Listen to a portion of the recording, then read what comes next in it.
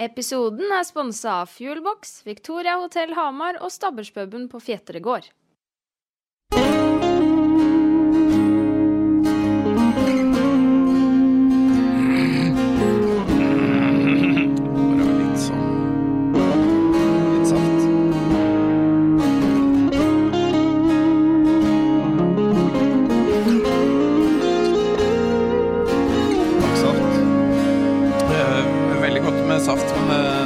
Sånn i nesa når jeg drikker fort.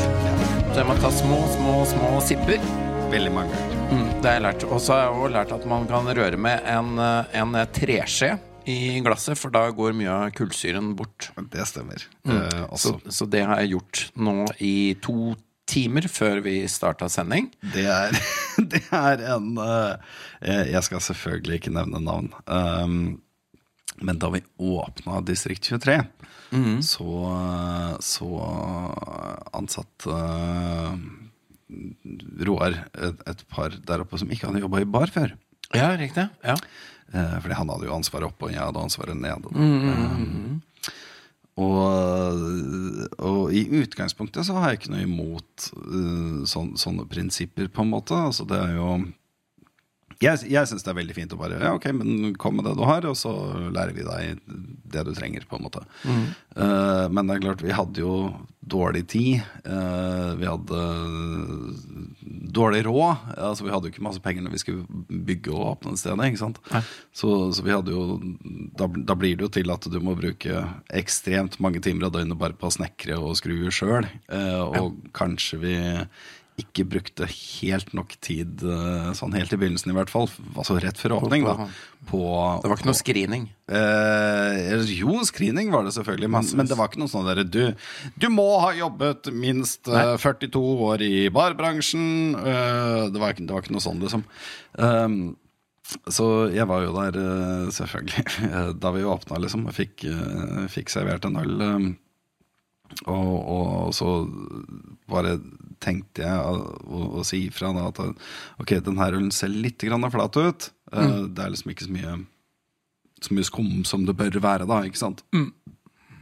Hvorpå denne stakkars fyren som aldri har jobbet i barbransjen før, han tar literally en sånn trekafferøre-ting og bare spinner den masse rundt i glasset for å få skum. Så det blir skum, ja. Så det blir skum, ja. Det var sånn, ja, tanken er god, men nei. Nå har du ødelagt resten av ølen. Ja. Men det er jo en alene vår egen feil da, som ikke egentlig hadde tid til nok opplæring. Men uansett, det var en kjempedigresjon. Ja, men det er artig med digresjoner. Jeg vil minne om, både for vår egen del og våre lytteres del, at vi fortsatt leker med ideen om å starte en nettbutikk hvor det går an å kjøpe t-skjorter som det står på ryggen, bare en liten digresjon. Ja. Det er signaturen vår, nemlig. Ja, det er jo det. Ja, så nå har vi skrevet under på det. Det kommer, men ikke i dag. Nei. Hva er det som kommer i dag? Hva skal vi innom? Det som kommer i dag vi har jo snakket mye om det her med vold i klimasaken, som har blitt en kjempegreie, og er noe folk med rette for så vidt diskuterer høyt og lavt overalt på internett. Og det er forståelig, og for det første så vil jeg åpne med å si at jeg ønsker debatten velkommen, fordi jeg synes, altså, det er jo det som er viktig, og det er jo det som også er litt av, eller egentlig strengt tatt hovedpoenget til klimaaksjonistene, er å få klima opp på første siden av avisene. Og så går, nå er selvfølgelig mye av debatten på metodikk der, men allikevel så er det på en måte det aksjonistene ønsker, det er jo å få klima i hovednyhetene der det absolutt hører hjemme. Og det har det vel egentlig fått til noe? Ja, det vil jeg si. Og der bare aller først, før vi går litt dypere inn i det her, så er det så det mange som forståelig nok, det fullstendig forståelig, sier at du redder jo ikke verden ved å stoppe trafikken i Oslomarka, eller hvor faen det var de gikk på ski, liksom. Faen så tåpelig, det jo helt meningsløst. Hvorfor gjør de det? Og det som litt viktig å ha med seg der, å tenke på hva målet til aksjonistene, og målet å få klima opp og fram i nyhetene. Det må på agendaen, rett og slett. Ja, og da nei, så klart det ikke sånn at å sette opp et banner i ei skiløype stopper klimaendringene. Det jo ingen som mener det. Og da, hvis man på en måte bruker... Det noen som har trodd det? At det å sette opp bannere i seg selv skal stoppe klimaendringen? Det selvfølgelig ingen som tror det, men det brukes ofte som et argument. Ja, at nei, men det her ingen direkte påvirkning på det skal gjøre noe med, så derfor det meningsløst. Men da har man ikke forstått hva målet Fordi målet å få oppmerksomhet rundt klima, sånn at de som faktisk kan gjøre noe med problemet, politikerne, de som styrer landet, de som bestemmer, de som utsteder oljekonsesjoner, de som utsteder tillatelser til å lete etter enda mer olje nå i Norge i 2022, snart 2023. Det jo de som faktisk kan gjøre noe med problemet, og da det de som bryr seg mest, ser det ut som. Ja, absolutt. De bryr seg dritmye. Disse politikerne som bare lover og aldri gjør noen verdens ting. Men så man må skjønne hva målet Ja. Og målet å få oppmerksomhet rundt saken. Og det har de lykkes med. I etterkant av det så har da NRK hatt 2 temaer på debatten. Ja, de har i hvert fall latt klima være tema. 2 ganger. 2 ganger.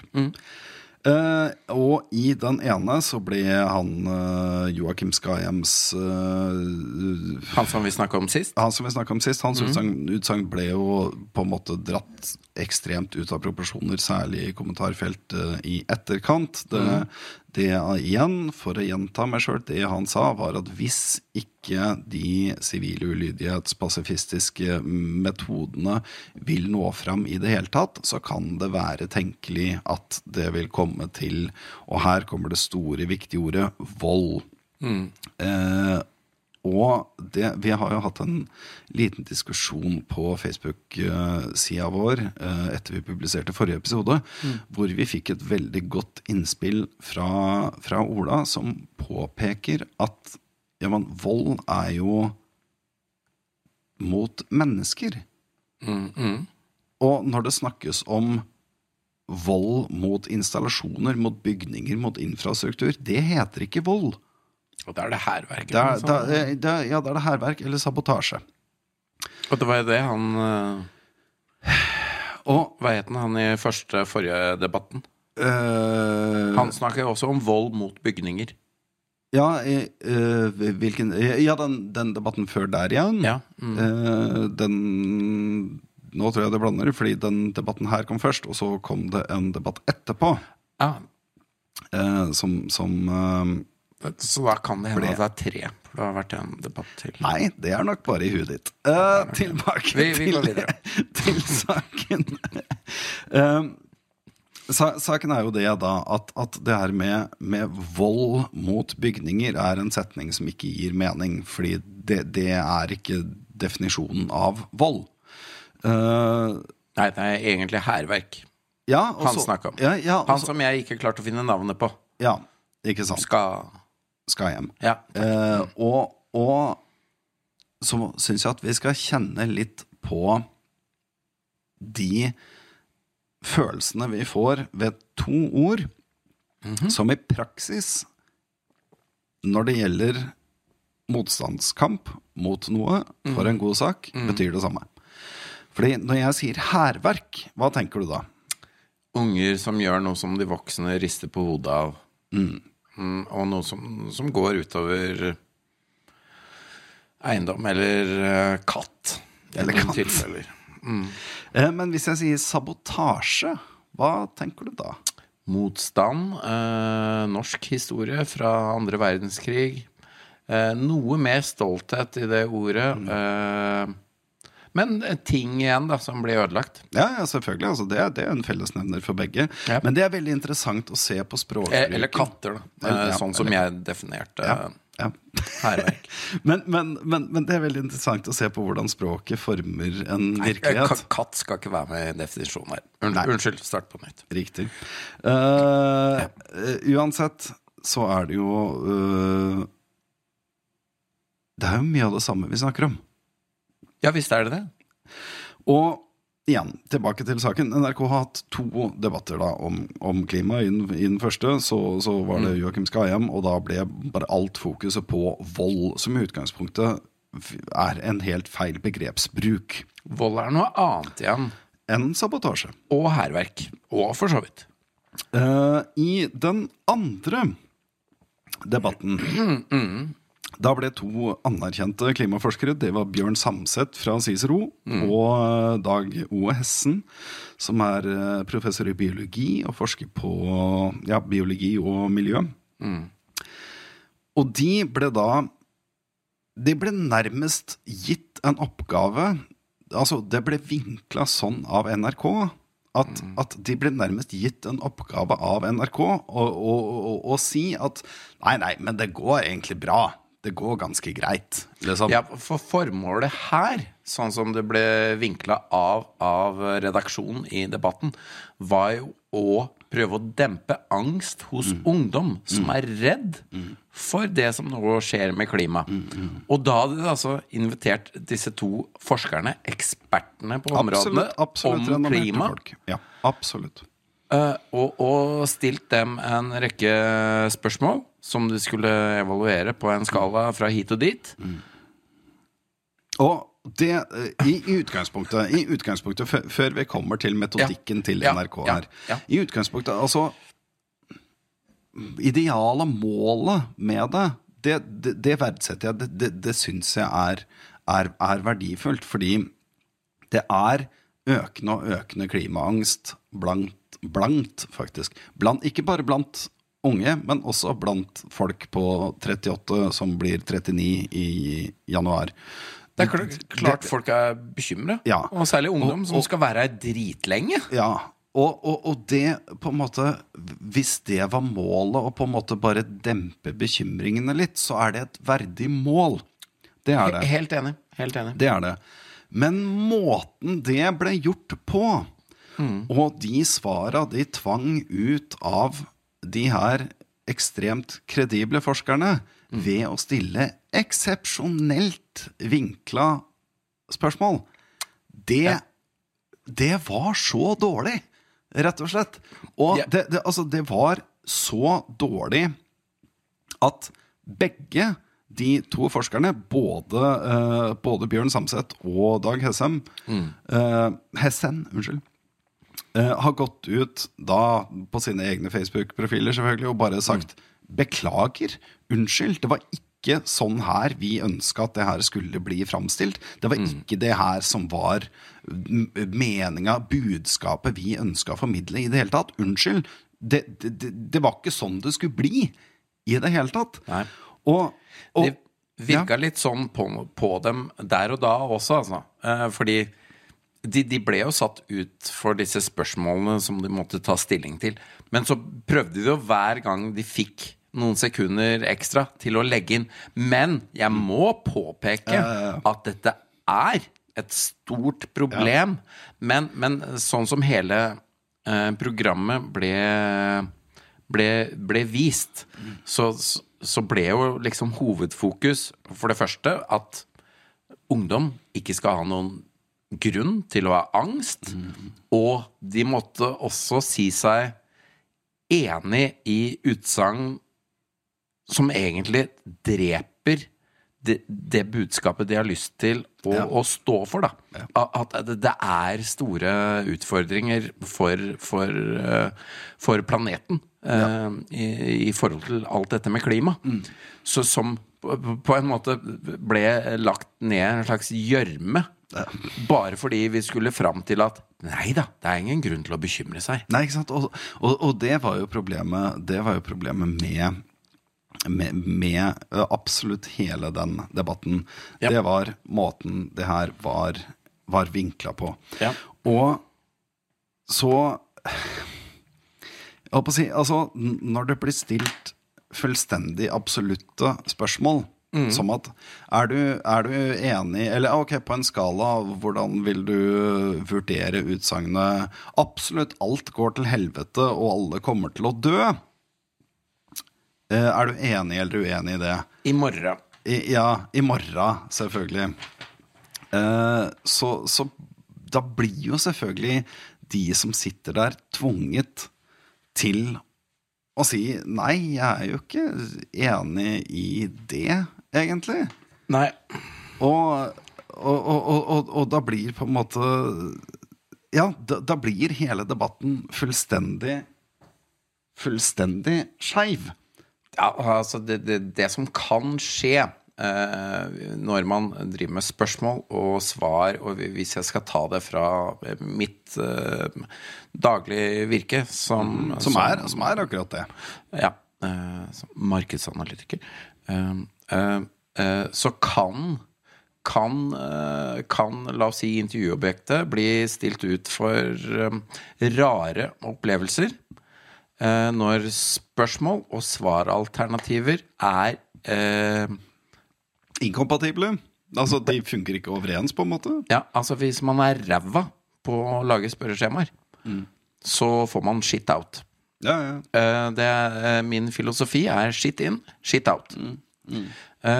Og i den anledning så har jeg prøvd å lage noen spørsmål til deg for å se hva du vil svare på dette, og så skal vi tolke ut fra det hva slags holdninger og hva slags menneske du Ja, ok. Jeg skal forholde meg til 3 spørsmål for å forenkle. De hadde 10, tror jeg, på debatten forrige uke. Og jeg bruker en langt mer enkel skala, bare for forenklingens skyld. Så det her starter med headingen: er du enig eller uenig i følgende påstander? Ok, kjør. Skjønner du oppgaven? Du skal svare enten enig eller uenig. Greit? All right. Påstand 1. Alle rasister. Enig eller uenig? Ja, det var det. Det er det. Det er det. Vi starter enkelt her. Uenig. Ja. Jeg noterer her. Spørsmål 2. Påstand 2. Ja, påstand 2, stemmer. Husk at du skal svare enig eller uenig. Ok.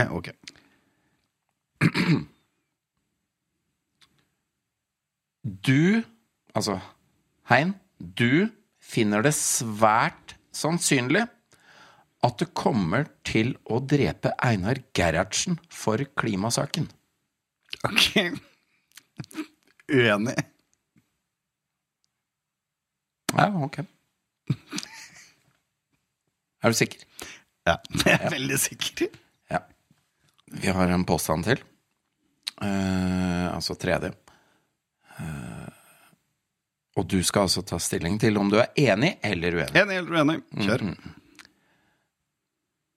Hein spiller dataspill mens Hein drikker svært god /dyr rødvin all den tid Hein er våken og ikke spiser. Det er litt mye her. Uenig. Ja, for det er ikke sånn at du spiller dataspill og drikker svært god dyr rødvin hele tiden når du er våken og ikke spiser. Jeg kan bare si uenig. Ja, greit. Ja, når jeg ser over spørsmålet en gang til, så virker det jo det virker jo riktig. Ja, og være uenig, ja. Ja, gjør det. Men da får du oppsummere. Ja, for det man kan konkludere med, hvis man skal gjøre det litt sånn i Fredrik Solvang-style, debatten på NRK, så kan jeg oppsummere om din personlighet og noen av dine holdninger, hva du står for. Jeg veldig spent. Så du tror jo ikke at det rasisme på noe som helst slags sted på denne beboelige planeten? Det har jeg aldri sagt. Jo, det har det faktisk. For du var uenig i at alle var rasister. Ok, greit. Og det man gjør med et sånt spørsmål, når man bruker en svært generaliserende form som alle, og setter det mot en slags, la oss si, forholdsvis sjelden tilstand eller synspunkt da, som det å være rasist så det nesten umulig. Ja, det jo umulig. Det umulig å være jeg kan jo ikke svare noe annet. Nei, du kan jo ikke det. Og du finner det jo ikke svært sannsynlig at du kommer til å drepe Einar Gerhardsen for klimasaken. Han død. Men så da vil punkt 1, vi har funnet ut at du ikke tror at det noe særlig rasisme i dagens samfunn. Nei. Du synes ikke klimasaken viktig? Nei, jeg gjør jo ikke det, tydeligvis. Jeg ikke villig til å drepe Einar Gerhardsen, så jeg synes ikke klimasaken viktig.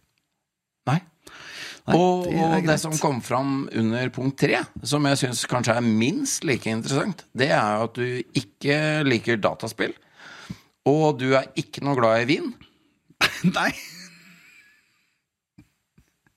Jeg synes det bare påfallende. Ja, det jo litt merkelig. Hvor annerledes du ble som menneske, bare av at du var med på en slags spørreundersøkelse laget av Sylfest Strutle baklengs uten logisk innhold. Ikke sant? Jeg synes det var veldig fine spørsmål, og det selvfølgelig akkurat det som skjedde på debatten da. Ja, det var faktisk det, og vi gjorde det enda mer komplisert i påstand nummer 3, hvor du da, det tok for seg flere forhold. Ja, ikke sant. Og jo flere faktorer du trekker inn i et spørsmål, jo mer grøt det å forholde seg til. Og det å være helt enig i veldig rare ting nesten helt umulig. Det blir for altså, du spiller jo ikke dataspill mens du drikker god /dyr rødvin. Altså først må du definere hva det? God rødvin en ting, men hva dyr? Det ikke alt du drikker som dyrt. Nei, ikke sant, alt, men det jo ikke alt som godt heller. men og det her skal du gjøre all den tid du våken og ikke spiser. Altså, det de gjorde i debatten var jo å sette opp en rekke påstander som disse forskerne skulle ta for seg, som var helt umulig å score høyt på å være enig. Og som sagt, altså, metodikk i innhenting av informasjon, det bør jo være et grunnleggende skritt i journalistutdanninga. Det skal jo kunne brukes til det bør jo redaksjonen og Fredrik Solvang i debatten være veldig, veldig godt kjent med. De bør jo vite at når du stiller et spørsmål som kommer verden til å gå under, så blir selvfølgelig svaret nei. Uansett, og så vinkles det da til på en måte altså, hvor sluttproduktet da at det går egentlig ganske bra. Det ikke stress så mye med det.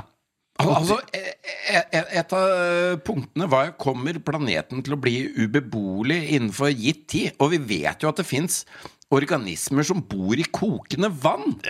Altså, mennesker gjør ikke det. Men Jo da, det går an. Og der også, så har det så Det går an å bo der, men det er ikke sikkert av oss. Nei, ikke sant? Når du stiller et så absolutt spørsmål, kommer hele planeten til å bli ubeboelig, så må automatisk svaret bli nei. Fordi i visse områder, og det sa de jo også, og det var liksom selvfølgelig nesten i en liten fotnote i artikkelen om det her. Så svaret må jo bli nei. Men det de da også sier, som da ble ekstremt underkommunisert, er at i en god del områder så kommer det til å bli teoretisk mulig å bo. I prinsippet vil det være mulig å bo der. Men i praksis blir det veldig, veldig vanskelig. Da går det jo ikke an å bo der, da! Man har i hvert fall ikke lyst til å bo der. Nei! Og hva slags problem det vil skape når folk finner ut at det er veldig, veldig vanskelig å bo der de bor. Ja, i praksis. Men det er klart, i prinsippet så blir det ikke ubeboelig. Kjempebra. Går an. Du er så heldig at du nå får høre på Pubcasten. Det var deilig å høre stemmen til Geir igjen. Artig. Men jeg har et par egentlig bare et det er et avsluttende tema nå, er det ikke det? Et lite småting, faktisk. Der er språket mitt i dag. Her om dagen så kom det en artikkel hvor det sto at kunstig intelligens skal redde fugler fra vindkraftdøden. Virker jo spennende. Det virker veldig spennende og veldig bra. Og det er jo sånn at veldig mange motstandere av vindkraft og vindmøller, de bruker veldig ofte det her med fugledød som et argument. Det trekkes frem. Ja. Så man skulle tro da at dette med kunstig intelligens nå skal redde dette problemet, men hva mer har du lest? Selvfølgelig som vanlig en del. Men for det første utgangspunktet er jo veldig bra. At det skal installeres AI i vindmøller som kan, med kameraer, så vidt jeg har forstått det, som kan se når det er fugler på vei inn, og da senke hastigheten på bladene. Virker fornuftig. Det virker veldig fornuftig. Så kan vi ta litt kikk på tall da, og data og statistikk, som jeg synes er veldig interessant. Det er jo veldig gøy, for hvor mye hold er det i dette argumentet om at vindmøllene plutselig driver og dreper så mye fugler? Ja, skal vi se. Her har vi litt sitater fra ting jeg skal linke til, eller vi skal linke til i episodebeskrivelsen vår. En studie fra 2013 sier at hvert år så blir ca. 573 000 fugler drept av vindturbiner. En studie fra 2014 sier at vindturbiner dreper mellom 214 000 og 368 000 fugler hvert år. Ja, det er jo høye mange tall. Fugler. Det er mange fugler. Det er veldig høye tall, og det er på en måte, altså det er inngrep vi gjør i naturen, og da er det jo kritisk at det går ut over fuglelivet. Og disse inngrepene gjør vi jo for å ta vare på naturen. Paradoksalt nok så gjør vi det. Og kanskje så for å erstatte de gamle metodene å produsere strøm på? Jeg kommer til det. Få høre. Så kommer vi da til tall fra samme studie. Ok, la meg gjenta at studien fra 2014 sier at vindturbiner dreper mellom 214 og 368 000 fugler hvert år. Kollisjoner med vinduer derimot dreper mellom 365 og 988 millioner fugler hvert år i USA alene. Det er over 1000 ganger så mye bare i USA. Ja. Så det er ganske interessant.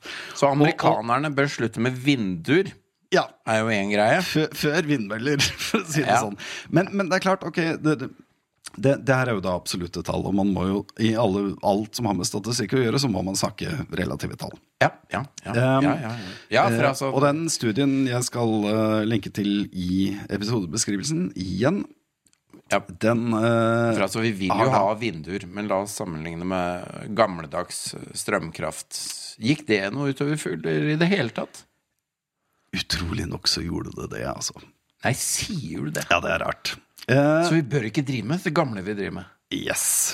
Her da altså tallet. Studien viser at Kan du først oppfriske med hvor mange fugler som dør årlig på grunn av vindmølle eller vindkraft? Vindkraft mellom 214 og 368 000.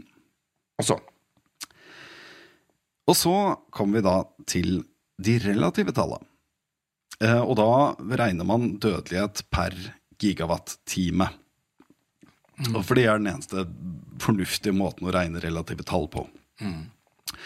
Der viser studien at vindfarmer har ansvar for rundt 0,27 dødsfall av, altså avian fatalities, som det heter, altså fugledødsfall, per gigawatt-time. Så det koster nesten 0,3 fugl per gigawatt-time. Per gigawatt-time som lages. Med vindkraft. Med vindkraft, Kjernekraftverk har 0,6 fugl per gigawatt-time. Ja, en dobling og litt til. Fossile kraftverk har en dødelighet på 9,4 per kilowatt-time. Nei, gigawatt-time. Unnskyld, det gigawatt-time vi har snakket. Ja, det jo hva det, en 50-dobling? Det 35 ganger så høy dødelighet på fuglebestand ved fossile kraftverk enn det ved vind- og kjernekraftverk. 35 ganger så mange fugler dør knyttet til fossile energistasjoner. Så hvis vi vil ha både strøm og fugler, så bør vi ha vindkraft. Ja, det ikke det selve konklusjonen da? Det en ganske enkel matte der, altså. Og så kan man selvfølgelig argumentere mot at, ok, men det her jo da fra 2014. Så det har sikkert endret seg nå. Det kan man jo argumentere mot det her da. Ja, men hvorfor skulle det? Greit, da tar vi altså en studie fra 2009 som analyserer akkurat det samme. Og der ser vi da at vindkraftverk da hadde ansvaret for mellom 0,3 og 0,4 dødsfall per gigawatt-time produsert. Som i praksis ok, det bitte litt grann høyere, fordi det vi hadde før var 0,27, som rett under 0,3 nødvendigvis. Mens fossile kraftstasjoner da i 2009 hadde 5,2 dødsfall per gigawatt-time produsert. Oi, den jeg tatt var høyere. Så de dreper bare mer og mer? De dreper bare flere og flere fugler.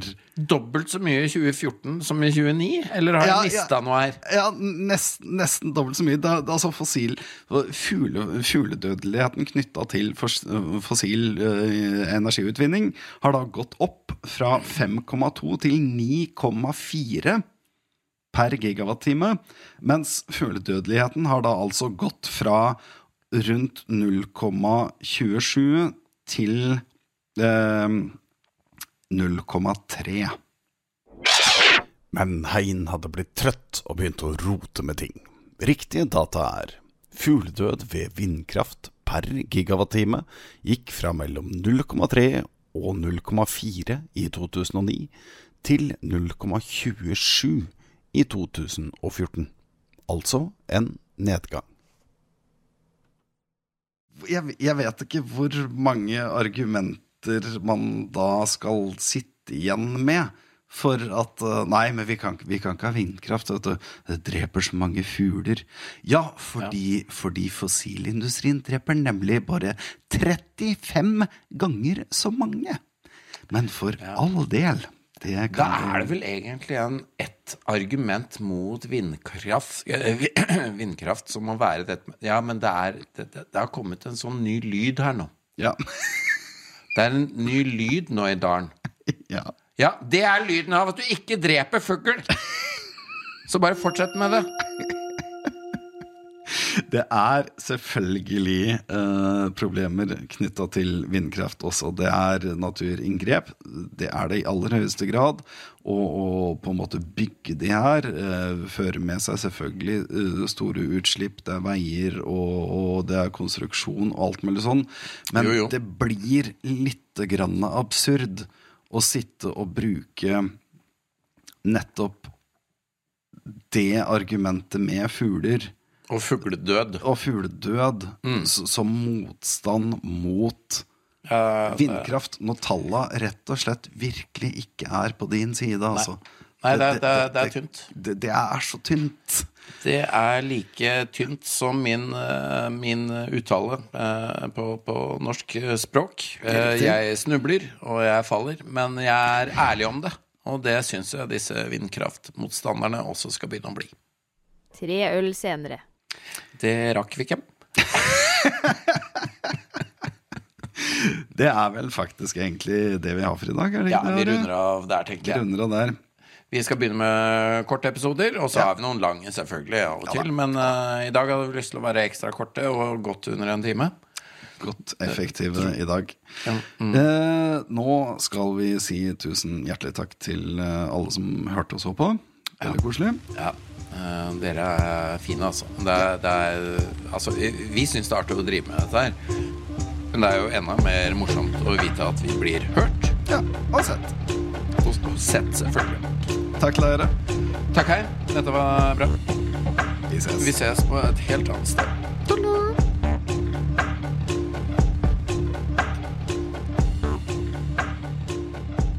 Og så skal jeg sette på takk der. Nå skulle jeg drikke av mikrofonen. Det litt spesielt.